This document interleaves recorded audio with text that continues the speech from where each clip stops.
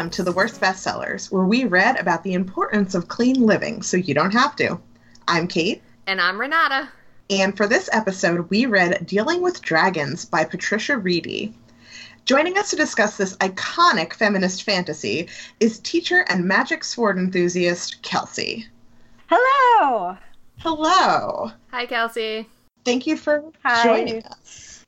I just want to, before we get too deep into anything, feminist fantasy is a really hard phrase to say, and as I was looking at it, it just occurred to me that it could easily be portmanteaued into feminasty. Yes. Which is also what the Throwing Shade podcast refers to its lady listeners as, but I think you could call this a feminasty book, and I would enjoy it. Although it's kind of the opposite of nasty, it's very clean. It is. And I want to address right at the top that since my childhood, I have been pronouncing her last name Reed.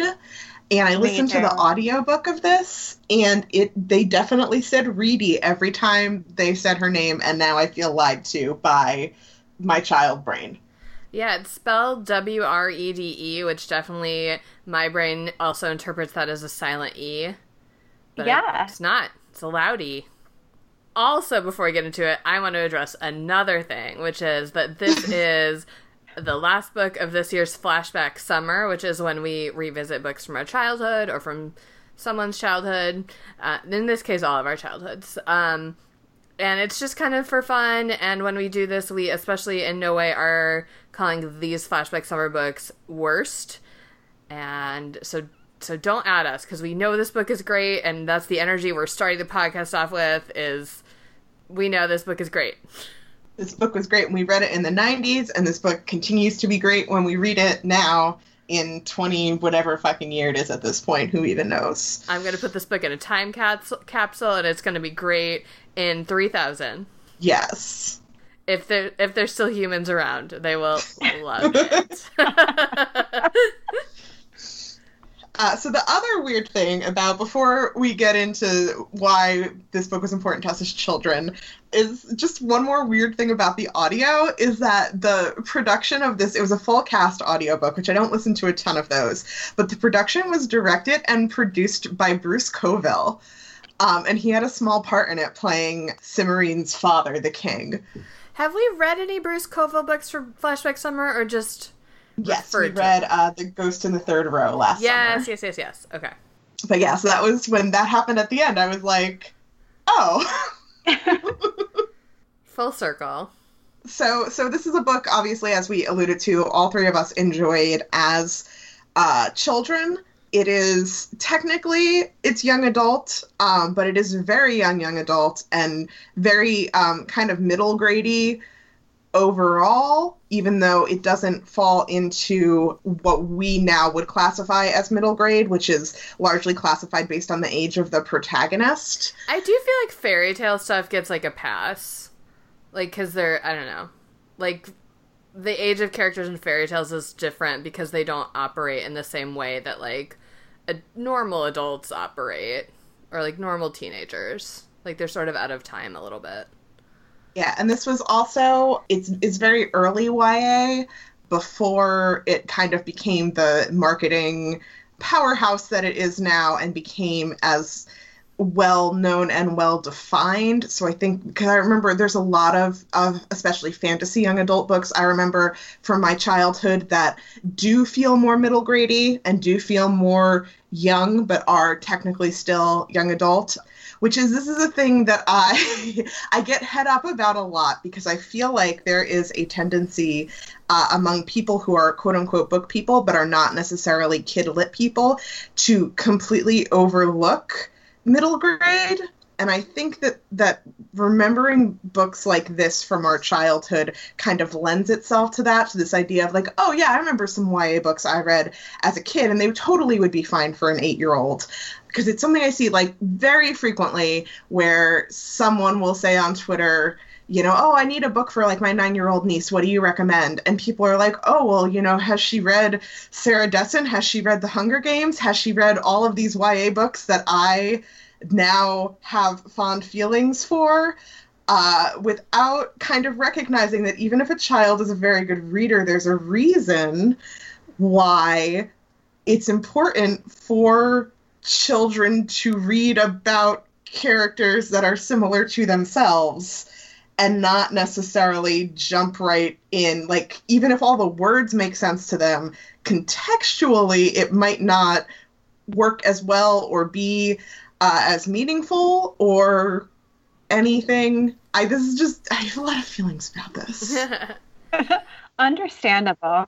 It's interesting for me to think about because, well, I mean, we talked about this when we talked about the Polk Street School Kids books. Like, you and I both mentioned kind of skipping over early chapter books. And I feel like to a large extent, I also kind of skipped over a lot of middle grade stuff, which wasn't necessarily, like, the best thing for me, but I technically could do it. And also, I don't know, I just read, like, whatever. And I think to some extent that is less of what's happening with kids now, and there's just sort of more options available. Of course, that's not true for everyone and not true of every household or whatever, but now I do think that there's just more options, and that's great. Yeah, and I feel like it comes from a good place. It comes from a place of people being like, I'm a book person, like, I want to help this person. I know books that people younger than me like, without really thinking it through. Because everyone wants to be helpful. To quote, the dramatic opus of our time, Avenue Q, when you help others, you can't help helping yourselves. You get a little bit of a boost from being a good person. So yeah, I think it means well. I think it's just something, perhaps if you're a listener to this and you are not normally a kid-lit person, to think before someone you recommend, like, A Court of Mist and Fury to someone's 10-year-old who's a really good reader. Unless that 10-year-old is really horny. Just kidding, no matter what, don't do it. I remember being surprised to read that technically this is young adult, because to me it's such an appropriate middle grade book. And like, I had so much fun rereading this book. I went on to reread the others in the series, and there's even, like, there's a character who uses a lot of big words, but all the other characters get annoyed and translate, which is such a great strategy for bringing in younger readers, but also developing their vocabulary. Well, I mean, we read this book as a class when I was in 5th grade, and I think if it were, in some cases, the distinction between middle grade and YA is, like, very clear-cut, and, like, very obviously Sarah J. Maas is young adult, or even adult. She's definitely not middle grade. But there's a lot of books that could kind of go either way, and a lot of the difference between young adult and middle grade is just, like, marketing. And when this book came out, I don't think there was that. I would agree that if this book came out now, I almost hesitate to say it would be middle grade, because people are so much more with their finger on the pulse of the age thing, but I think the suggestion might be to age her down and make it middle grade. I don't know. I mean, if you look at books like, what's the one? Never mind. I'm not going to be able to remember this right now because I don't necessarily read a ton of middle grade books, but I know there's a really popular, like, fairy tale retelling series. And the problem is all the fairy tale books are, like, so hinged on marriage that they just can't be about children, because then it's so creepy. Anyway, you know what? It's been fully 10 minutes of this. Yes. So let's move on to this book that we read. Yes. So if you do not have fond memories of this book as a child, we are here for you to describe it to you, because that's what we do on this podcast. So as Kelsey alluded to, this is the first in a series. I think I read 3 of them. I don't think I read the 4th. Or maybe I read 1, 2, and 4. There was one that is about the offspring of a character that I did not read. That's the last one. Okay, yeah, so I didn't read that one. I just read the other 3. But these books introduce Cimarine, who is a princess, but she is a princess who doesn't like being a princess, as Kelsey wrote in the document, #not like other princesses. because she is bored with like kind of the princess style of life, of learning manners and learning how to be a good wife for her future husband, and instead is interested in like cooking and magic and learning Latin and fencing and basically anything besides embroidery and all of the other princessly things that she is thought to should be doing. She also has some sisters who are perfect princesses, who are short and pixie-like with like beautiful blonde hair, and she is tall and she has dark hair, and it just does not work for the whole princess aesthetic that her parents want her to have. And by the way, like from page 1, this book is so self-aware and so sort of gently meta about fairy tales and kind of the rules of them, but also how arbitrary everything is. Because in the first sentence, it describes Linderwell as being a kingdom where philosophers were highly respected and the number 5 was fashionable. It's like, I don't know, it's so funny, it's so good. Yes, and it, so her refrain keeps being, like, she's like, well, why can't I take cooking lessons? And everyone will say, well, it's not proper. It's not proper to learn fencing. It's not proper to do all of these things. It's not proper, and it isn't done. Yes. And then she'll say, I'm a princess, and I'm doing it, so clearly it is done, which is, honestly, a great argument. Yes. Mm-hmm. So she finds out that her parents have arranged her marriage to a prince who's, like, not that bright, and she doesn't particularly like, and he doesn't particularly like her, but he has been told by his parents that this is what he is supposed to do, and it is just improper for a prince to refuse to marry a princess. So she befriends a talking frog who gives her instructions on how to get out of this marriage by going to the enchanted forest and going to a particular place that you find if you walk for however long and you make the right turns.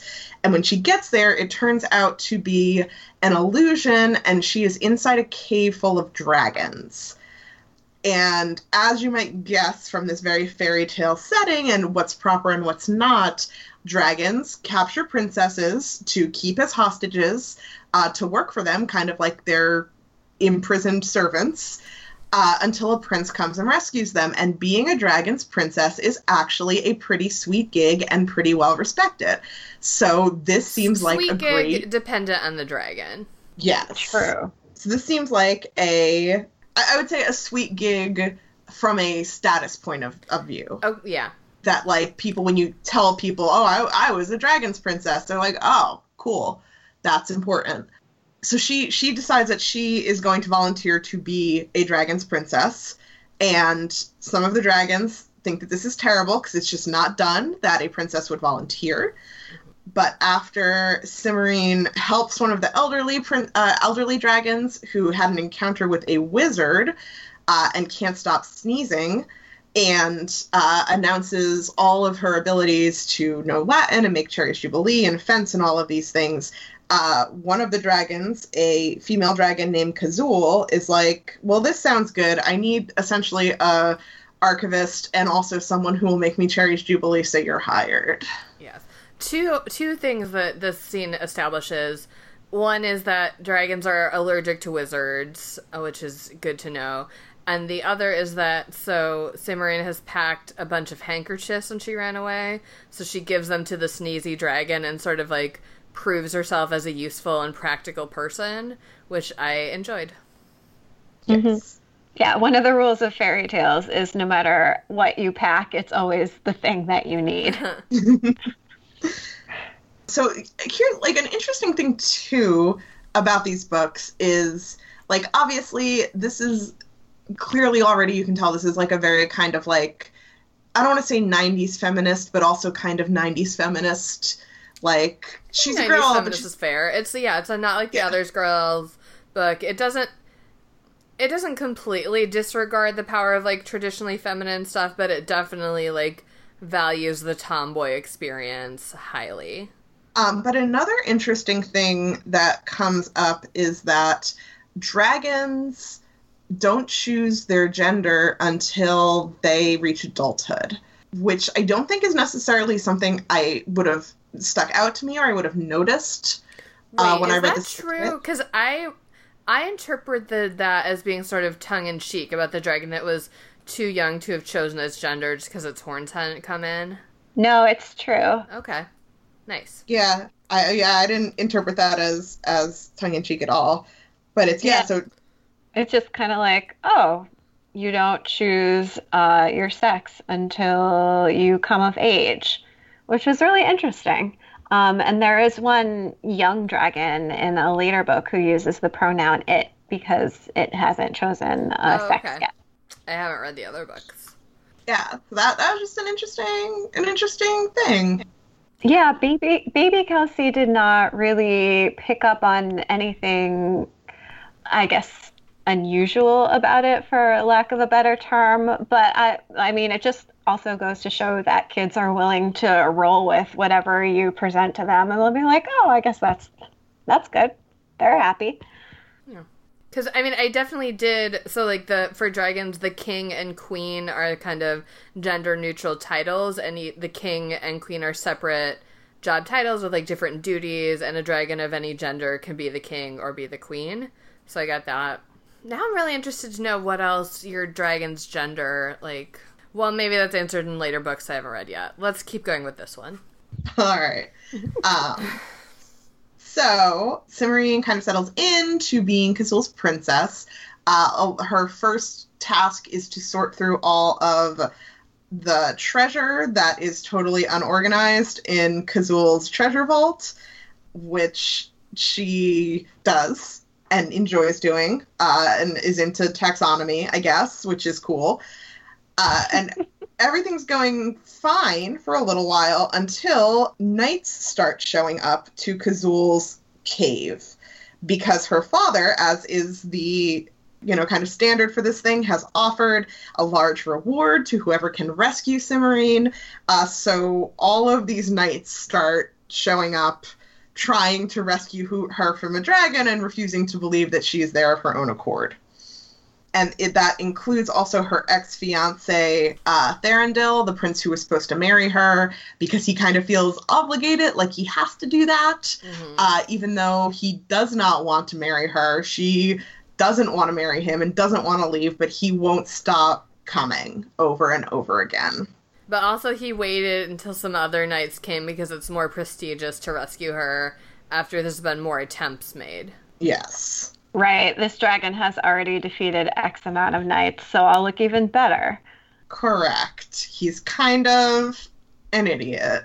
Mm-hmm. But then Morwen, who is a witch, decides to pay a visit to Kazul's cave, because Cimarine has been finding all these new recipes to make for Kazul, but Kazul's last princess was not a very good cook, and there were not a ton of cooking supplies that were available, so Kazul keeps borrowing crepe pans and things from Morwen so that Cimarine can try new dishes. And Morwen immediately likes Cimarine and is like, oh, you're chill, unlike some other princesses of dragons. Cool, let's be friends. What happens next? Well, so Cimarine decides to try to turn away some of the knights, or discourage them. So she goes out to put up a sign telling them that the road has washed out, so they can't come into her cave.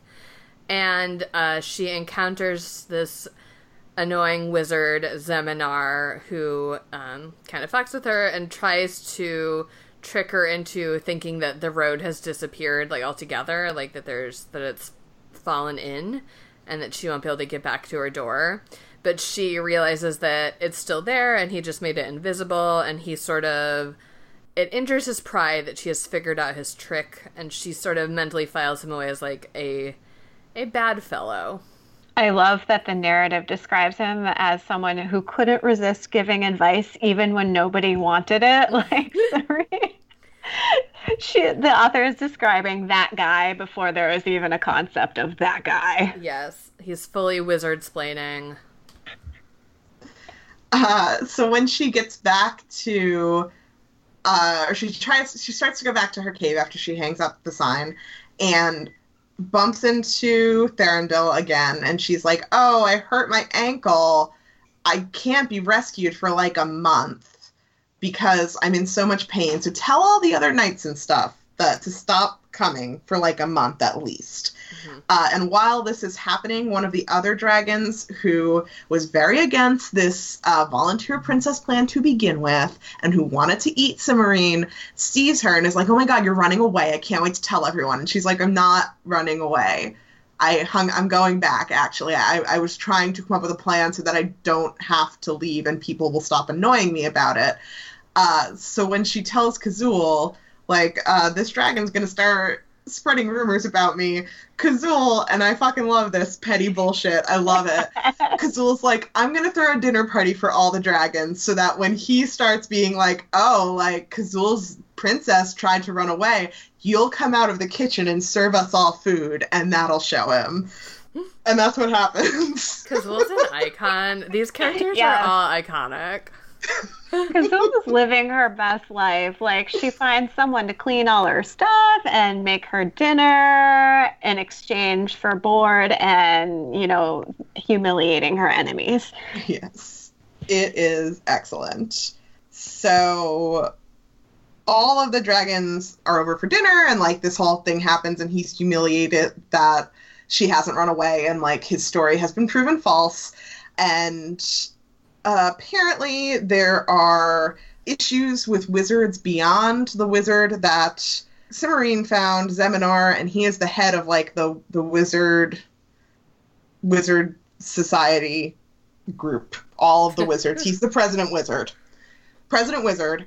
And the other dragons have also been seeing dragons, also have been seeing wizards around, and there's a complicated treaty about, like, land rights and where wizards are and are not allowed to go in this cave system. Yes. There are certain caverns, the Caverns of Fire and Light, is it? Fire and Night. Fire and Night.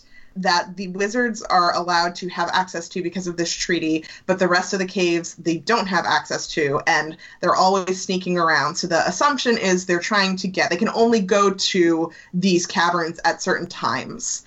And the assumption is that they're trying to get more time in these caverns by sneaking around and finding other ways in. So in another amazing power move, while they're all arguing about this and what they should do about the wizard problem, Kazul is like, well, I'll figure out what I'm going to do and let you know, because since it was my princess who kind of stumbled upon this, it's actually my responsibility to deal with it. So thank you for your input, but you can stop now. Kazul's like, thank you, next. I want Kazul to teach me how to throw passive-aggressive dinner parties. Oh, it's amazing. I don't have any enemies right now, but I would make some, so I can... So one of the things that they think that the wizards want access to is something called the King's Crystal, which is a very, very accurate crystal ball that can only be wielded by the King of Dragons. The current King of Dragons is getting up there in years, and if the wizards were able to absorb the magic from that crystal ball, they'd be real well off, because that's how they get their powers. They steal magic from other things. Well, and also they wanted to use the crystal ball to be able to find other magic to steal. Yes. Something like that. It's a whole thing. You're right. Yes. Also to crystal plate. Yes. Which Cimorine argues is slightly improper because a ball is what you think of, not a plate. Anyway, the wizards want it. Yes. And Kazul figures that since A, Zeminar is a haughty idiot, and B, he didn't meet Cimorine for long, that he clearly has very strict ideas of what a dragon's princess is like. So probably he will still be snooping around, and she should snoop around and try and find him.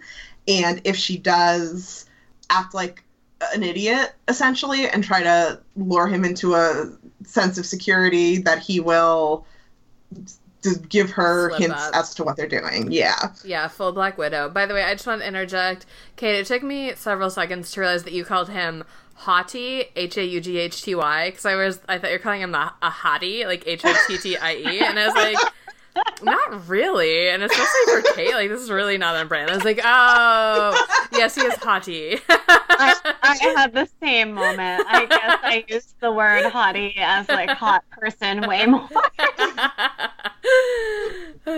So just to be clear, Haughty with a GH, yes. Hottie, no. He sounds, he's got like a gross beard and stuff. I would agree with both of those. Yes, that was what indeed I was going for there. Not Hottie, Hottie. No.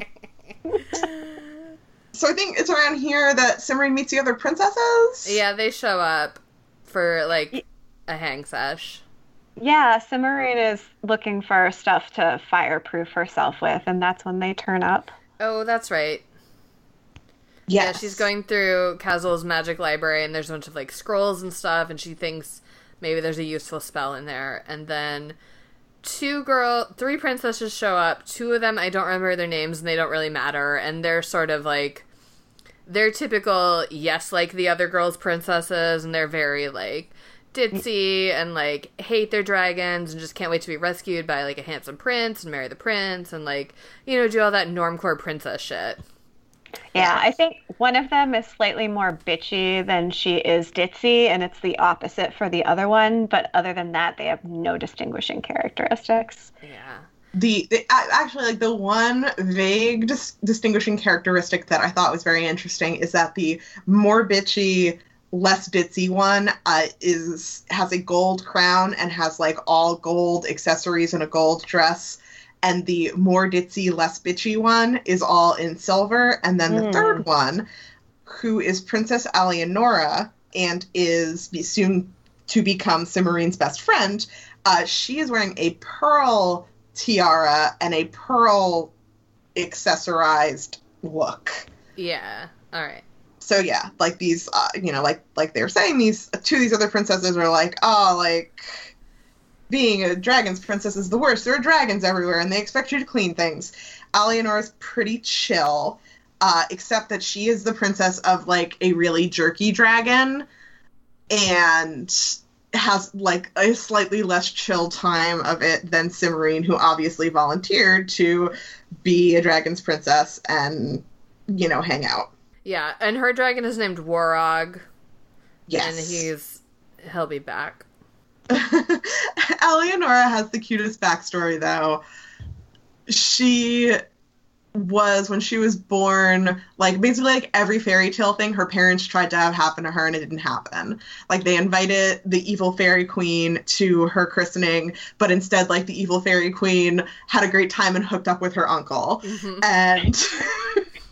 And so, like, it didn't bless her, but also didn't curse her. So she would just, because they're like, oh, a lot of princesses, like, aren't cursed, and it's fine. She's like, yeah, but, like, she had the opportunity, and she didn't do it.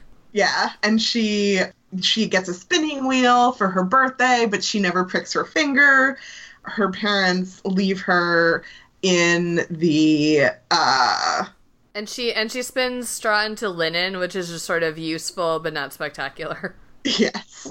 And when she meets a fairy witch in disguise in the forest and offers her some bread instead of making diamonds and rubies come out of her mouth, she tells her that she'll always have a nice smile or something. Good teeth. She'll always have good teeth. And Cimarine rightly points out that that is a way better blessing than, like, diamonds dropping out of your mouth every time you talk.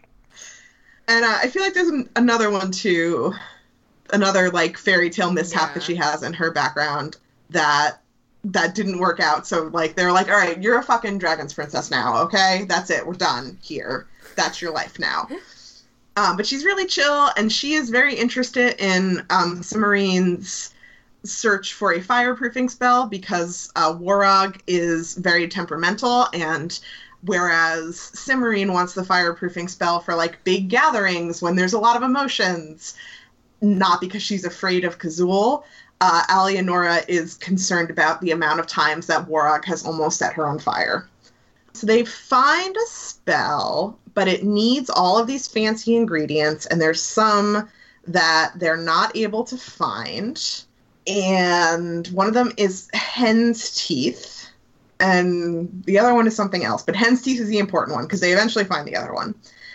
But while she's trying to do some research to figure out this spell, Zeminar, what the fuck is his name? Zeminar shows up with his son, and Cimorine plays dumb to try and figure out what their plan is, and sees them sneaking a look at a dragon history book, specifically at the part about the Caves of Fire and Night. So it gives them an idea that that is specifically what they're after. But she interrupted them before they could get everything they wanted out of it. So they're pretty sure that they'll probably be back. This is also when we learn about the ceremony to choose the new King of Dragons. And it involves carrying a Colin stone, which is like a big and heavy stone, but like not too heavy for a dragon to carry. But it vibrates, and if you are not the chosen king, the stone will like vibrate so hard that you can't hold it anymore. But if you are the chosen one, it'll like relax in your claws or whatever. So you have to like carry it a long distance, and if you're not the chosen one, it will be impossible because it will like shake on out of your hands. Yes. Your claws.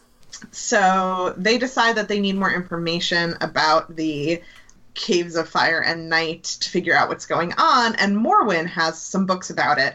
So they decide to go through the Enchanted Forest to go visit her. And they take the back way out of the caves. So they go through those Caves of Fire and Night, and there's like one cavern where it just gets like pitch black for random periods of time. There's one that vibrates like the Colin stone does. It's made out of the same stuff, so it's very hard for dragons to get through it. And while they're walking through it, Cimorine finds like a little bit of rock on the ground, a pebble that's made of the same stone, and she wants to examine it, so she picks it up and brings it with her. And they go through a cavern where there is a well of healing water and a lot of rock slabs that are actually princes that have been turned to stone, because in order to get the water out of the well, you need to use the tin ladle, and all of the princes immediately go for the gold ladle, even though they're told to use the tin one. So they're all stuck as stone slabs until a prince who will do it the right way comes along. And Cimorine is like, that's real harsh. And Kazel's like, they didn't follow instructions. And Cimorine's like, yeah, but you killed them. And Kazel's like, no, they'll be fine after they're unfrozen. Yeah, Kazil says something like every 40 princes or so, someone finally listens to directions and frees the other princes. Which is, it's just so funny. It is. This is a very good book. I love all of it. Cimorine is like, oh my, like, those are all princes? And Kazel's like, no, the one on the end is just a rock. All of them except one are princes, though. I don't know how Kazul can tell, but... She's been around. So then we get to Morwen's house, which I'm sure is Renata's favorite part of the book. You know it, baby. I got my brand. Morwen's a cool witch, and she has a ton of cats, and that's all you need to know about her, I think. She's very cool, very practical. You know, one thing that's interesting... Okay, so, like, king and queen are gender-neutral titles, but witch and wizard are gendered, right? Like, all the wizards are men. Is that right? Yeah, all the wizards are men. There's a male fire witch later on in the series, and there's also a magician, but it doesn't go into the difference between magicians and witches. Interesting. So it's still unclear what exactly separates everything. Well, anyway, the wizards suck, and Morwen the witch is cool. That's the main difference. That's the main thing. So they have like a friendly chat and some cider, and there's a lot of description of all the cats, which is great. When they head back to the caves, right while she's waiting outside, Cimorine is attacked by a giant bird. And she had brought a magic sword with her for protection since they were going to the Enchanted Forest, and it was dangerous. So she does manage to kill the bird, which she feels real bad about until she finds out the bird was going to feed her to its nestlings. And then she's like, actually, I'm okay with having killed this bird. Also, they have this funny conversation where the bird's like, okay, you get my forfeit, which is these 3 feathers, which let you teleport anywhere with you. Hold the feather and say where you want to go. And she's like, is it just me, or can I take another person with me? And the bird's like, oh my god, finally someone with sense is, like, getting my magic feathers. And again, like, I love it. Just this whole, like, she's gonna know all the details, like, all the logistics of her magical gift before she accepts it, and that rules. Yes. Yeah. Yeah. Cimarine is awesome. I have to do a quick sidebar. So I always pictured the Enchanted Forest in my head as the Forbidden Forest from the movie Quest for Camelot, which is a very bad movie with an awesome voice cast. It has like Gary Oldman and Eric Idle. Celine Dion does a song in it. What? This sounds great. I've never heard of it. It is about a girl who wants to be a Knight of the Round Table. So naturally, I watched it obsessively, and I have the DVD in my house right now. So I have to emphasize it's not a good movie, but it is very enjoyable. Sometimes that's all you want, but sometimes practically always for me. So she takes these feathers that we were just describing, and Kazula has told her, because she still can't find the powdered hen's teeth, to look through the treasure, because there are some ingredients there, but not to open any of the bottles with lead stoppers. So while she's doing this, Thranduil shows up again, and she asks him to help her. If he's going to hang out, he has to help her with her task, and of course he picks up a jar with a lead stopper, and even though Cimarine tries to warn him not to open it, he does open it, and a djinn pops out of the bottle, and it wants to kill them because that is its solemn oath, except that actually it only needs to kill them if it's been in the bottle for 300 years. And it hasn't been there for 300 years yet, but no one ever really opens the bottles before 300 years, so he isn't really prepared to do any of the other things. It is a very funny scene that I am describing very poorly. It's really, well, let's just read it out loud. Sounds good. But the long and short of it is that she convinces him through some very clever word play and ideas to go back into the bottle and also grant them each one wish. And so Thranduil asks to be able to defeat a dragon, and he genders the dragon when he says it. Yes. And he says, like, I find a dragon and defeat him. Yes. And Cimarine asks for powdered hen's teeth. Yes. So that she can do her spell. So Cimarine ends up sending Thranduil to go rescue one of the Mean Girl princesses who has a male dragon captor. Yeah. And thus getting Thranduil out of her hair finally.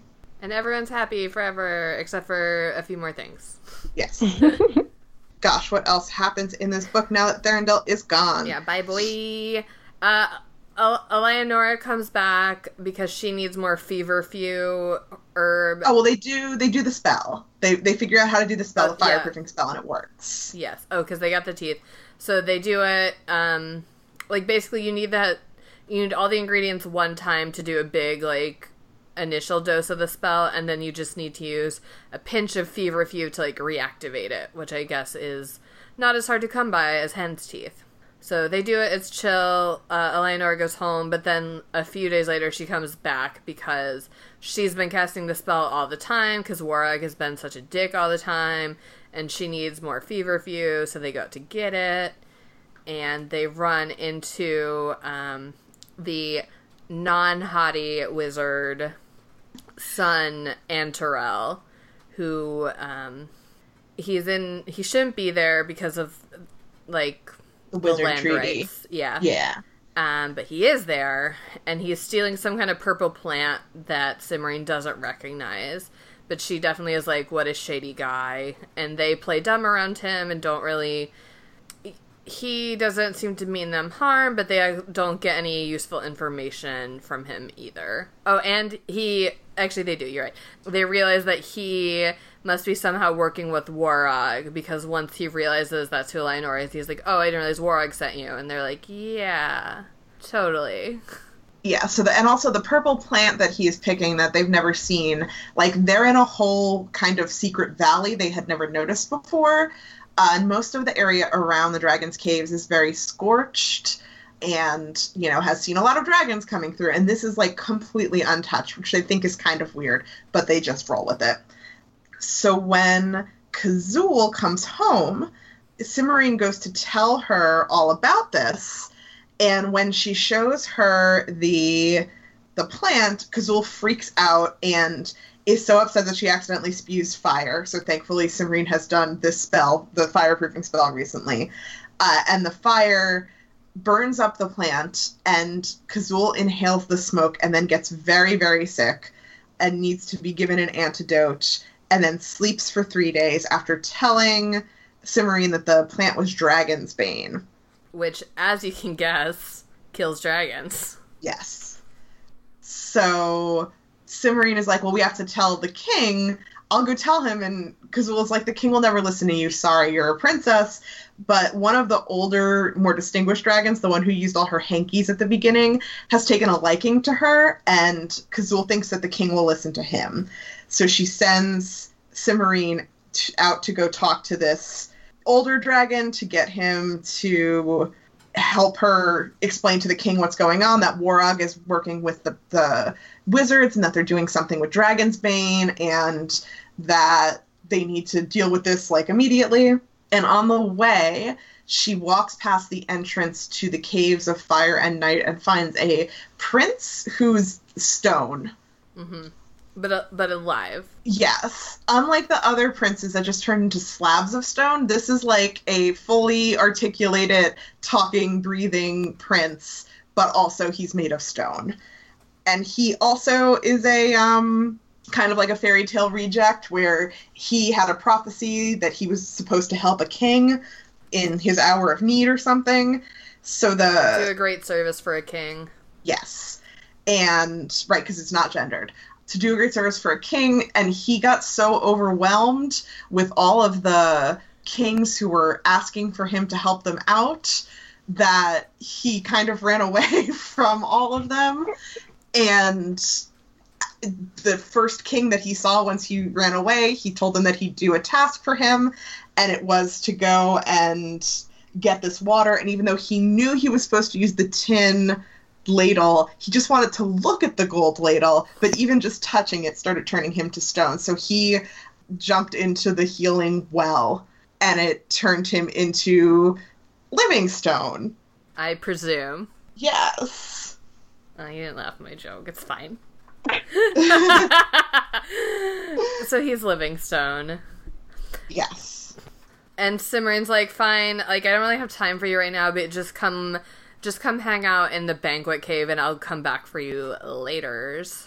And then she goes to the older dragon, and when she gets there, she finds out that the king has already been poisoned and has already died, and they're already planning for the trials to choose the new king, and he makes her help him find a coronation present that's lost in his very messy cave. And by the time she gets back to Kazul's, she's got all this stuff to tell him, and she has completely forgotten about the Stone Prince. So she tells Kazul what is going on, and then Kazul has her start running errands, because Kazul has to participate in the trial. Like, every dragon has to do it, even though Kazul is very sick.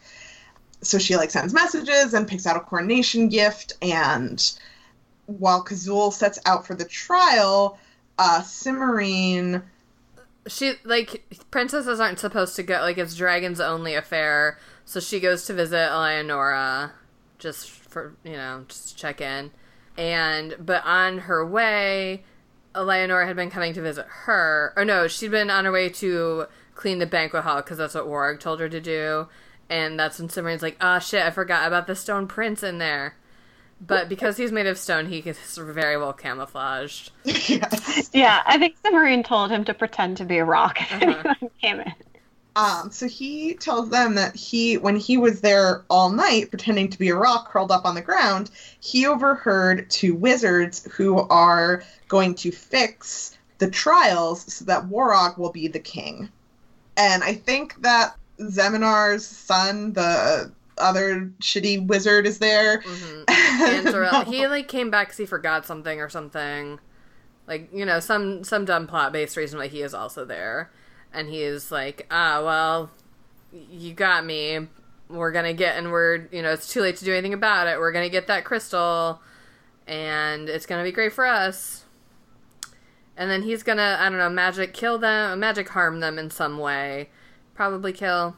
But Eleonora throws her bucket of water at him, and he melts.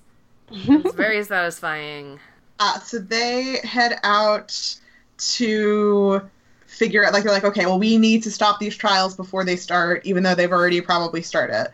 So they come up with this plan that they're going to fill all of their buckets with the water and soap and lemon juice that Eleonora was using to clean. So they fill all of their buckets, and she uses her magic feathers to one of the magic feathers to go to the place where the trials are happening and try to convince the dragons that this is going on, but they don't listen to her. So they use the second feather to go to Morwen's house so that she can figure out where the wizards are, and Morwen's able to discover where the wizards are, so then she uses the last feather to get them there, I believe. Yeah. Yeah. And they melt all the wizards who are doing some sort of weird spell on a piece of the stone from the cave that enchants the Collins stone so that Warag can carry it without it falling out of his claws. And he thinks that he has an upper hand on them because he's got Morwen as a hostage, so he thinks they can't use the bucket of water on him because it will also dissolve her. But the Stone Prince does it anyway and explains that Morwen's house is very clean, so she must use soap a lot, and it probably wouldn't melt her. He's a clever boy. Yes. Which is it's very interesting. Like, he is portrayed throughout as like someone who is very smart, is very clever, is not quite on Cimmerine's level, but is not the way the other princes are. Mm-hmm. He has just made some stress-induced mistakes. Yes. Relatable. Correct. So they are able to cancel the spell, and Warog drops the stone, and he tries to set them on fire when he sees that they're interfering, but they all still have the fireproofing spell. And these other dragons come and take everyone into custody because they can't fucking figure out what's going on. But by the time they get back, it turns out that the new king has already been chosen, and it's Kazul. So, of course, now that they have the king on their side, Cimmerian explains everything to Kazul, who's like, yeah, I trust them. And they decide to turn Warog into a toad. Mm-hmm. No, he just becomes a toad because they point out that he hasn't acted in a dragon-like manner, and then it's very interesting, actually, because all along he hasn't been acting in a dragon-like manner, or, like, in accordance with their laws or whatever. But I guess it's only when that's pointed out to him that he just, like, it seemed to me that was just happening to him. Do you know, like, they didn't do a spell to turn him into a toad. They were just like, oh, he turned into a toad because that's what happens when dragons don't act like dragons. Yeah, it's a very fairy tale logic. Like, you have to point out the emperor has no clothes. Yeah. Anyway. Meanwhile, so he's a toad now, and Cimmerian points out that technically the Stone Prince fought Warog, and technically Warog did not win. So technically the Stone Prince has rescued Eleonora, because Cimmerian has picked up, we've left off that Eleonora has dropped all these hints like she's into the Stone Prince. Like, they've been having this little sidebar flirtation. So, yes. So she would be willing and happy to be rescued by the Stone Prince.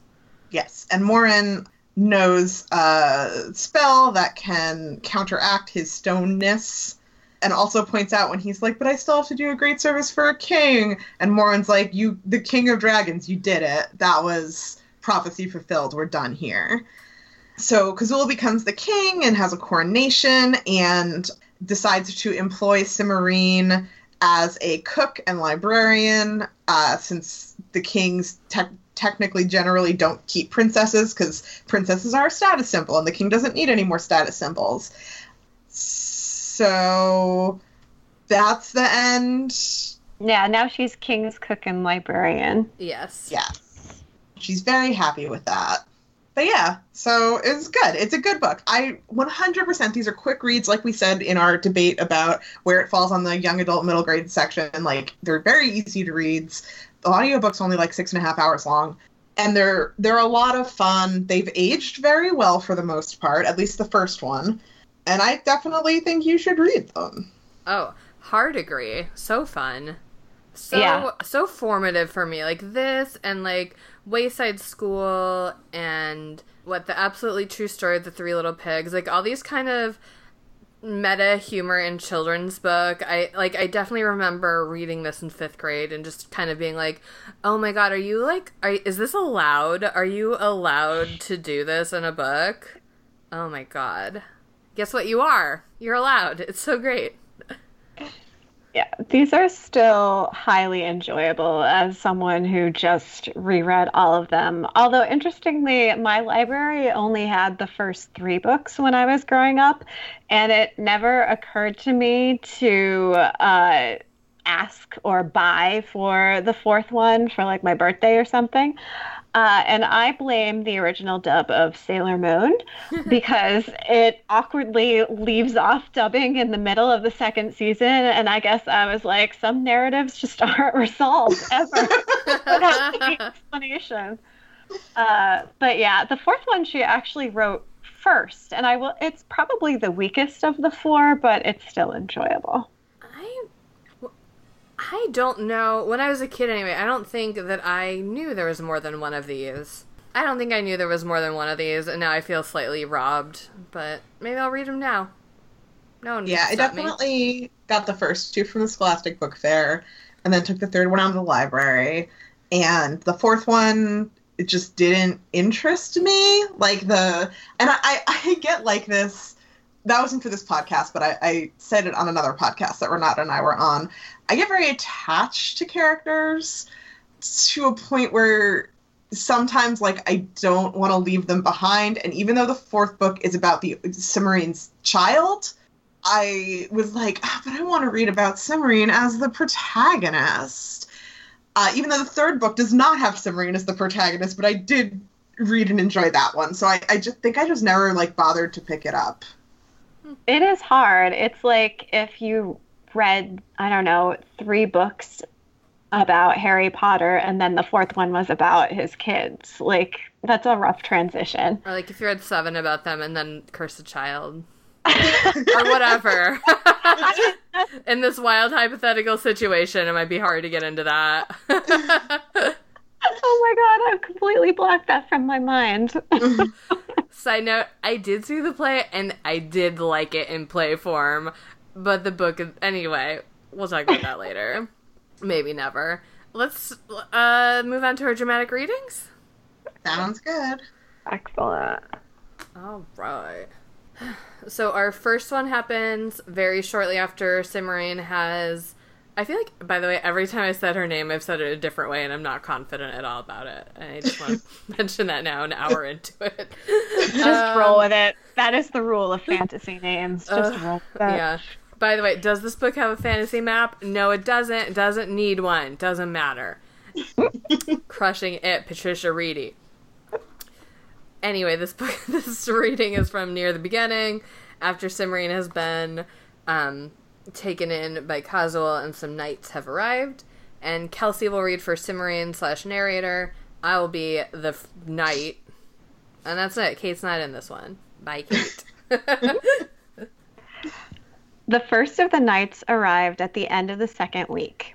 Cimarine was busy cleaning swords. Kazul had been right about their condition. Not only were some of them rusty, but nearly all of them needed sharpening. She was polishing the last flakes of rust from an enormous broadsword when she heard someone calling from the mouth of the cave. Feeling somewhat irritated by the interruption, she rose and, carrying the sword, went to see who it was. As she came nearer to the entrance, she was able to make out the words that whoever it was shouting. "Dragon, come out and fight! Fight for the Princess Cimarine of Linderwall." "Oh, honestly," Cimarine muttered and quickened her step. "Here, you," she said as she came out into the sunlight. Then she had to duck as a spear flashed through the air over her head. "Stop that," she cried. "I'm Princess Cimarine." "You are? Are you sure? I mean..." Cimarine raised her head cautiously and squinted. It was still fairly early in the morning, and the sun was in back of the person standing outside the cave, so that it was difficult to see anything but the outline of his figure against the brightness. "Of course I'm sure," Cimarine said. "What did you expect? Letters of reference? Come around here where I can see who you are, please." The figure moved sideways, and Cimarine saw that it was a knight in shiny new armor, except for the legs, where the armor was dusty from walking. Cimarine wondered briefly why he hadn't ridden, but decided not to ask. The knight's visor was raised, and a few wisps of sandy hair showed above his handsome face. He was studying her with an expression of worried puzzlement. "What can I do for you?" Cimarine said after several moments had gone by and the knight still hadn't said anything. "Well, if you are the Princess Cimarine, I've come to rescue you from the dragon." Cimarine set the point of the broadsword on the ground and leaned on it as if it were a walking cane. "I thought that might be it, but I'd rather not be rescued. Thank you just the same." "Not be rescued? But princesses always..." "No, they don't," Cimarine said firmly, recognizing the beginning of a familiar argument. "And even if I wanted to be rescued, you're going about it all wrong." "What?" "Shouting, 'Come out and fight,' the way you did. No self-respecting dragon is going to answer to a challenge like that. It sounds like a child's dare. Dragons are very conscious of their dignity. At least all the ones I've met so far are." "Oh. What should I have said?" "Stand forth and do battle," is the usual challenge. Cimarine remembered her princess lessons. She had always been more interested in what the knights and dragons were supposed to say than in memorizing the places where she was supposed to scream. But the wording doesn't have to be exact, as long as it's suitably formal. You're new at this, aren't you? "Rescuing you was going to be my first big quest. You're sure you don't want to be rescued?" "Quite sure. I like living with Kazul." "You like? Of course, the dragons enchanted you. I should have thought of that before." "Kazul has not enchanted me, and I do not want to be rescued by anybody. This place suits me very well.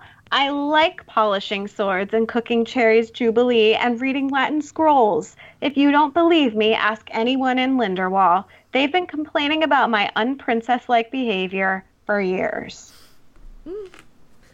What a good princess. Alright, our next dramatic reading is when we first meet Morwen, the greatest of all witches. And Yeah. I will be Cimarine, and Kate will be Morwen, and Kelsey will be Kazul the dragon. Sorry, my sticky note fell out. I gotta invest in better sticky notes. These have a no stick to them. Oh, no. But they do have Hello Kitty on them. That's very So important. that's, yeah. Anyway. Kazul stopped in front of a neat gray house with a wide porch and a red roof. Over the door was a black and gold sign in large black letters reading, "None of this nonsense, please." There were several cats of various sizes and colors perched on the porch railing or lying in the sun. As Cimarine dismounted, Kazul said to one of them, "Would you be good enough to tell Morwen that I'm here and would like to talk to her?" The cat, a large gray tom, blinked its yellow eyes at Kazul. Then he jumped down from the porch rail and sauntered into the house, his tail held high as if to say, "I'm doing this as a particular favor, mind, and don't you forget it." "He doesn't seem very impressed," Cimarine commented with some amusement. Why should he be? Well, you're a dragon. What difference does that make to a cat? Fortunately, Cimmerian did not have to find an answer, for at that moment Morwen appeared in the doorway. She was wearing the same black robe she had worn when she visited Cimmerian, or another one exactly like it, and she peered through her glasses with the air of someone studying an unexpected and rather peculiar puzzle. Good morning, Kazul. This is a surprise. Good. If you aren't expecting us to be here, no one else is either. That's the way of things, is it? How much of a hurry are you in? Not much of one, as long as no one knows we're here. Then Cimmerian had better get down and have something to drink. There's cider or goat's milk, though if you want to have that, you'll have the cats after you. Or I could put on a kettle for tea. Good gracious, what have you done to your hand? While Morwen had been talking, Cimmerian had turned and slid carefully down Kazul's side. It was a long slide, and when her feet hit the ground, she had to put out a hand to keep from falling. Morwen's exclamation made her blink in surprise, and she looked down.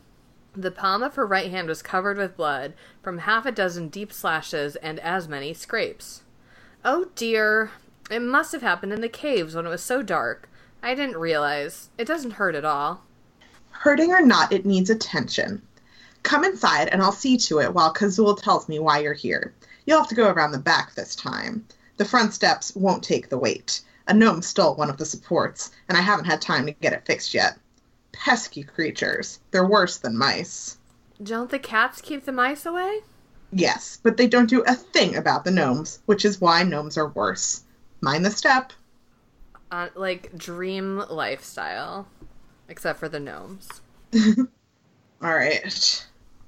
And last up, we will do the part where that dummy Thranduil unleashes a djinn and Cimmerian outwits him because she is a beautiful genius. And Kate will be Cimmerian, and Kelsey will be Thranduil, and I'll be the djinn. I am a djinn who was imprisoned in that jar, and I am the instrument of thy death and that of thy paramour. My what? Thy lover. The man who stands beside thee? I know what you meant, but he isn't my lover or my fiancé or my boyfriend or anything, and I refuse to be killed with him. But Cimmerian, you know perfectly well. You hush. You've made enough of a mess already. If he is not thy paramour, nor any of those other things, then what is he? A nuisance. Cimmerian, you're not being very kind. What he is matters not. It is enough that thou and he shall die. Enough for whom? For me. 'Tis my will that thou and he shall die by my hand. Thou hast but to choose the manner of thy death.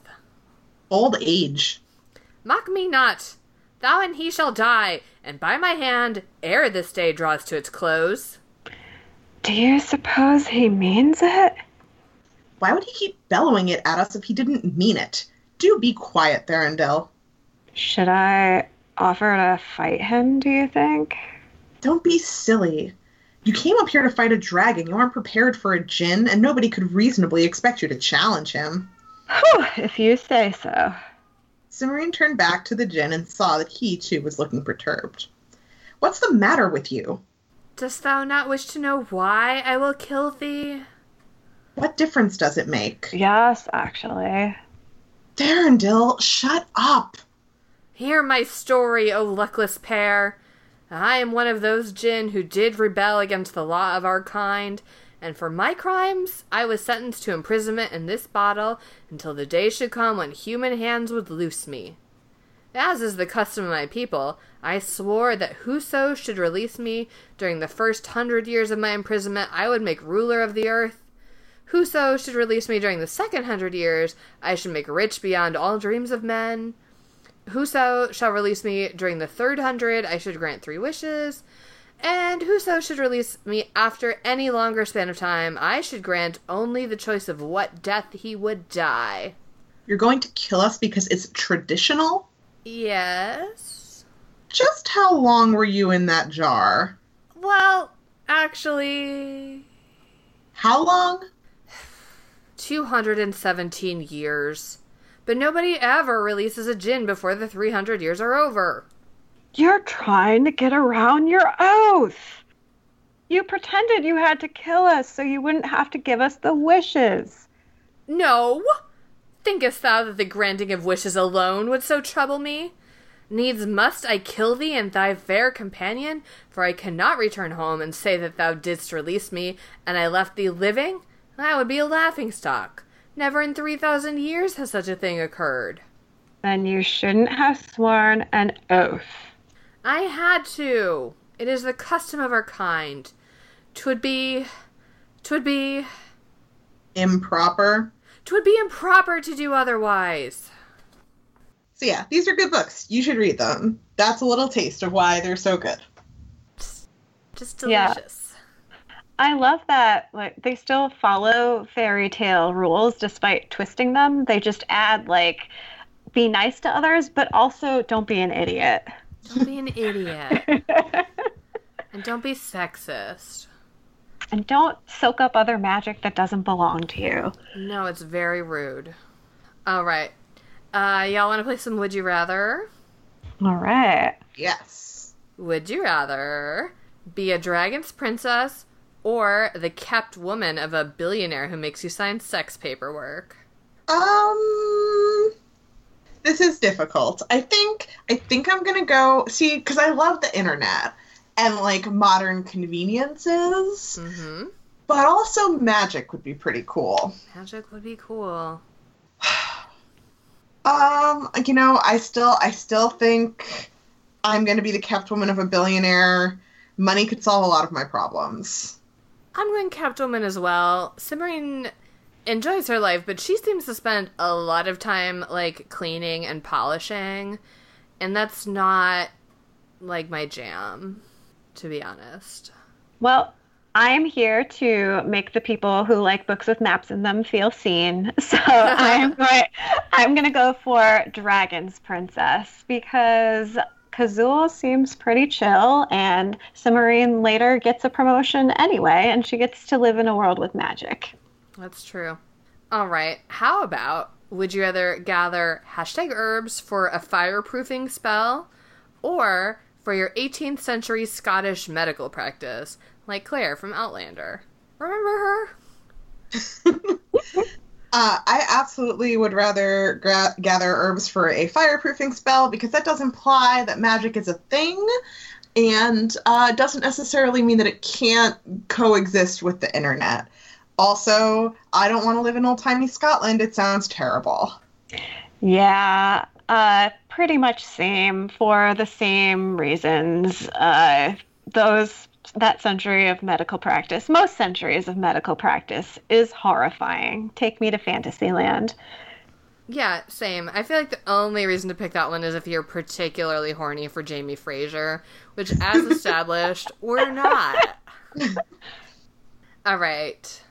Let's move on to Reader's Advisory, where we'll suggest things to read instead of or in addition to this book.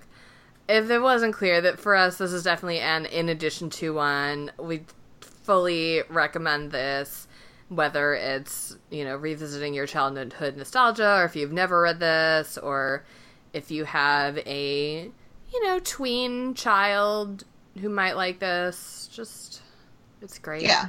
It's a thumbs up all around. Also, as Kelsey kind of alluded to, she is much more of a book with map type of person than we are. So I'm going to recommend one thing that I love and then kind of hand it over to her to recommend some more things. And my one thing is going to be a book I've talked about many times on this podcast before, and that is Iron-Hearted Violet by Kelly Barnhill, who most recently won the Newbery Award for her book, The Girl Who Drank the Moon. But Iron-Hearted Violet is also about a princess who is not like other princesses, and she wishes she were.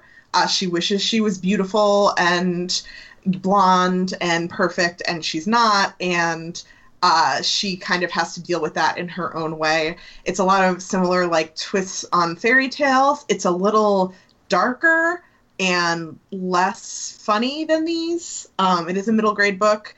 I adore it, and I 100% recommend it. I have a couple, too, before I will also turn this over to Kelsey. The Princeless comic series by Jeremy Whitley is so good. I think it really is pretty much a pitch perfect match for these books. And they're graphic novels, and they are a diverse range of princesses of all ethnicities, and they're funny and sharp and great for this age range. And as you can guess by the title, Princeless, they're about princesses who, for various reasons, are uninterested in princes.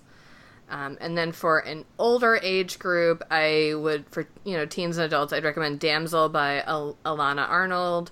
This was a Prince Honor book this year, and it is also a book about, rescuing princesses from dragons, but it's not funny the way this is, but it's so sharp, and it's this really kind of dark commentary on rape culture, and it rules. But it's not funny like this is. All right, Kelsey, what do you got? All right. So speaking of hoping we pronounce names correctly, my first rec is YA trilogy, The Lumiere Chronicles by Melina Marchetta.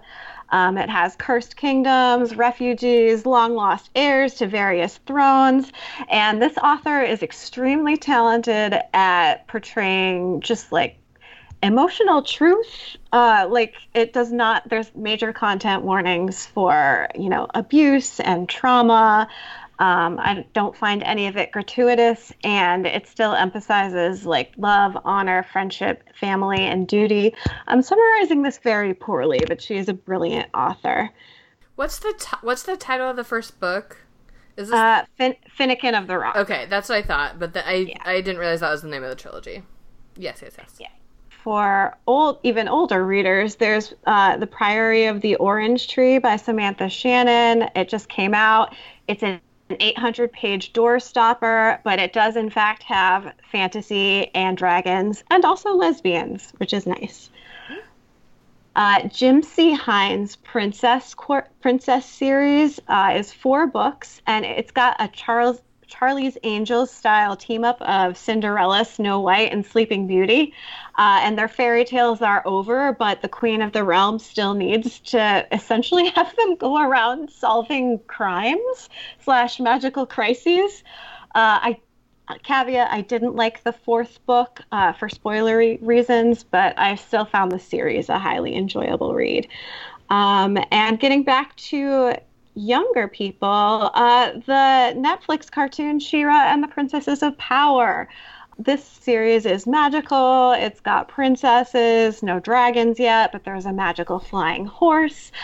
There is no the bitchy one. All of the princesses are valued for all of their diverse skills, and it's wonderful. And at the time of recording, there are only 2 seasons, but I just found out that when this is released, there will be 3 seasons. Huzzah. So that is. I'm going to throw one more out there. Speaking of things that will be released soon, a friend of the show, Rebecca Kim Wells, has a book called Shatter the Sky coming out that is an angry bisexual dragon novel. I mean, bisexual girl, but also dragons novel. Is the dragon bisexual?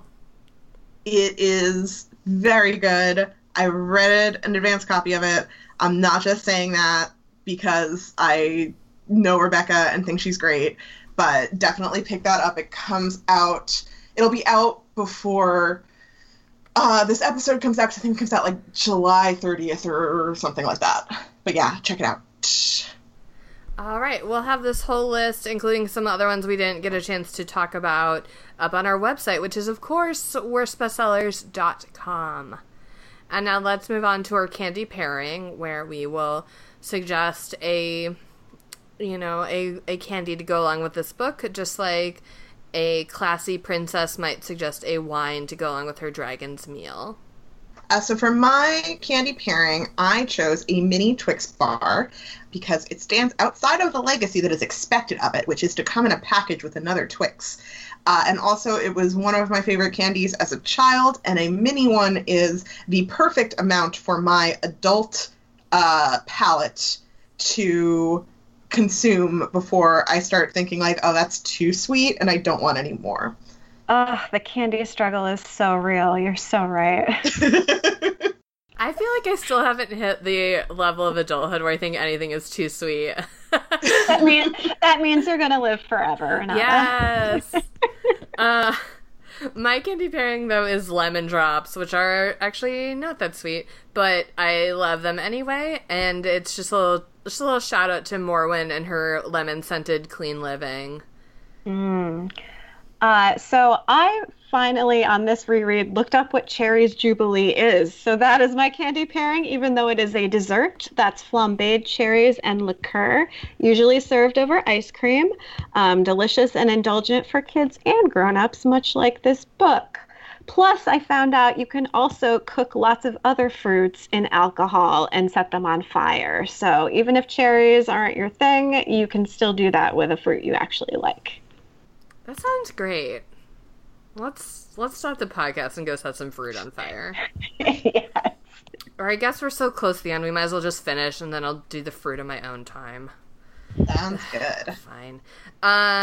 It's time for the Rock, Paper, Snicked, where Kate will say who Dwayne The Rock Johnson would be if he were in this book, and I'll say who Wolverine would be if he were in this book, and Kelsey can choose which most enhances the book, or can choose paper, which is to leave the book as is, which is probably more tempting than usual for this book. Dwayne The Rock Johnson was in this book. He would be one of the knights sent to rescue Cimarine.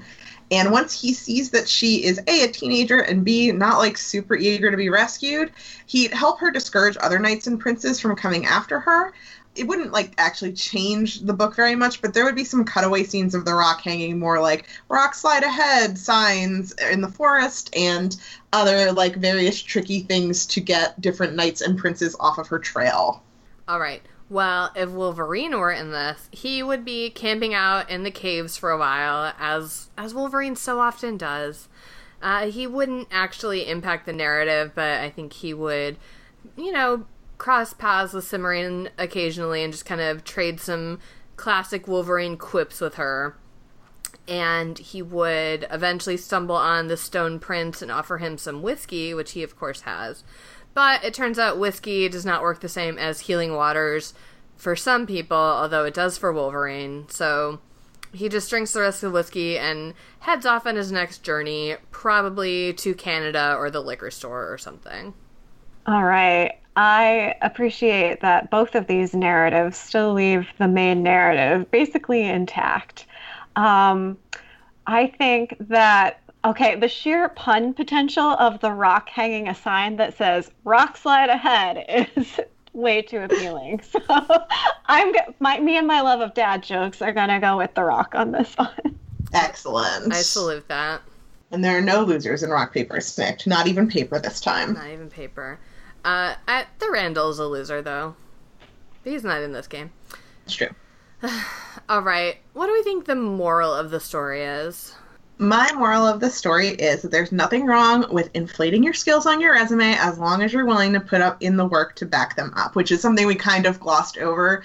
But when Cimarine agreed to be Kazul's princess and she was listing all of her skills, they were all skills she hadn't actually used in a very long time and were very rusty. But she kind of held on to them and maybe overinflated them anyway, and it got her the job, and she was great at it. So there we go. Lean in, Cimarine. My moral was, if you learn about whatever interests you, plus etiquette, even though it's boring, it will open all kinds of doors. Mine is ban men from using magic. They can't be trusted. All right, and now it's time for Duarte's Corner, where my cat Duarte will give his opinions about this book.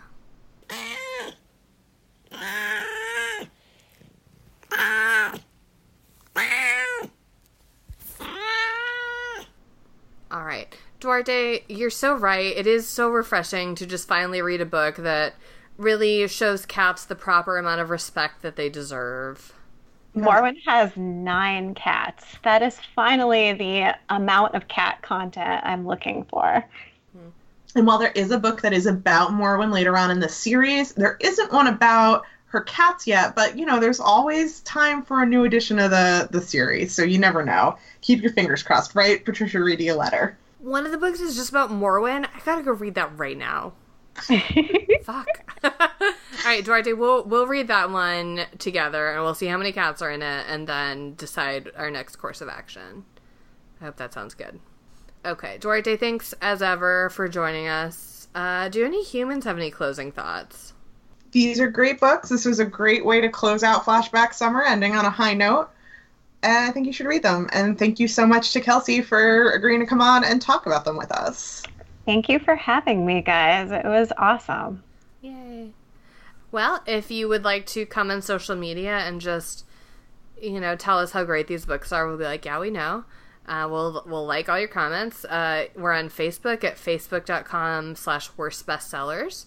We're on Twitter at worstbestseller with no S, because the S was turned to stone, and it honestly was the S's own fault for not paying attention, but we're getting by without it. It's fine. And we also have a Goodreads group, which you can best access by going to our website, worstbestsellers.com, and clicking on Goodreads. You can subscribe to us on Stitcher, iTunes, Google Play, Spotify, basically anywhere that podcasts are acquired. If you do subscribe to us, please take a moment to rate and review us. When you rate and review us, it moves us up a little bit on the charts and makes it easier for new listeners to find us. If you don't rate and review us, we will be forced to come to your home and splash you with a bucket of soapy lemon water, which might not actually melt you, but it would probably be an inconvenience anyway, so keep that in mind. You can also support us on Patreon at patreon.com/worstbestsellers. Patreon is a service where you pledge a small monthly recurring donation.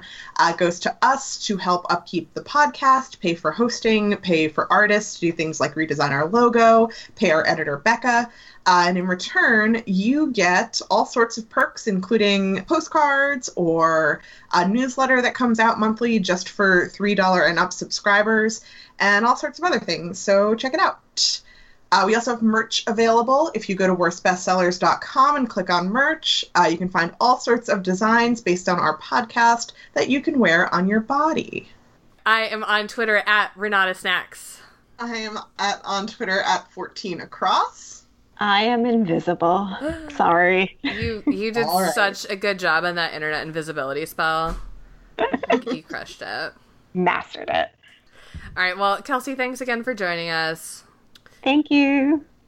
And we will be back in 2 weeks with, you know what, this is not technically Flashback Summer, but it feels in the vein of Flashback Summer somehow.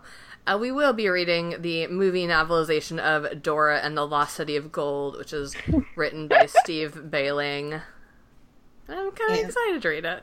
Yeah, it's making some waves on the internet, so we'll see how it goes. All right, until then, bye! Bye!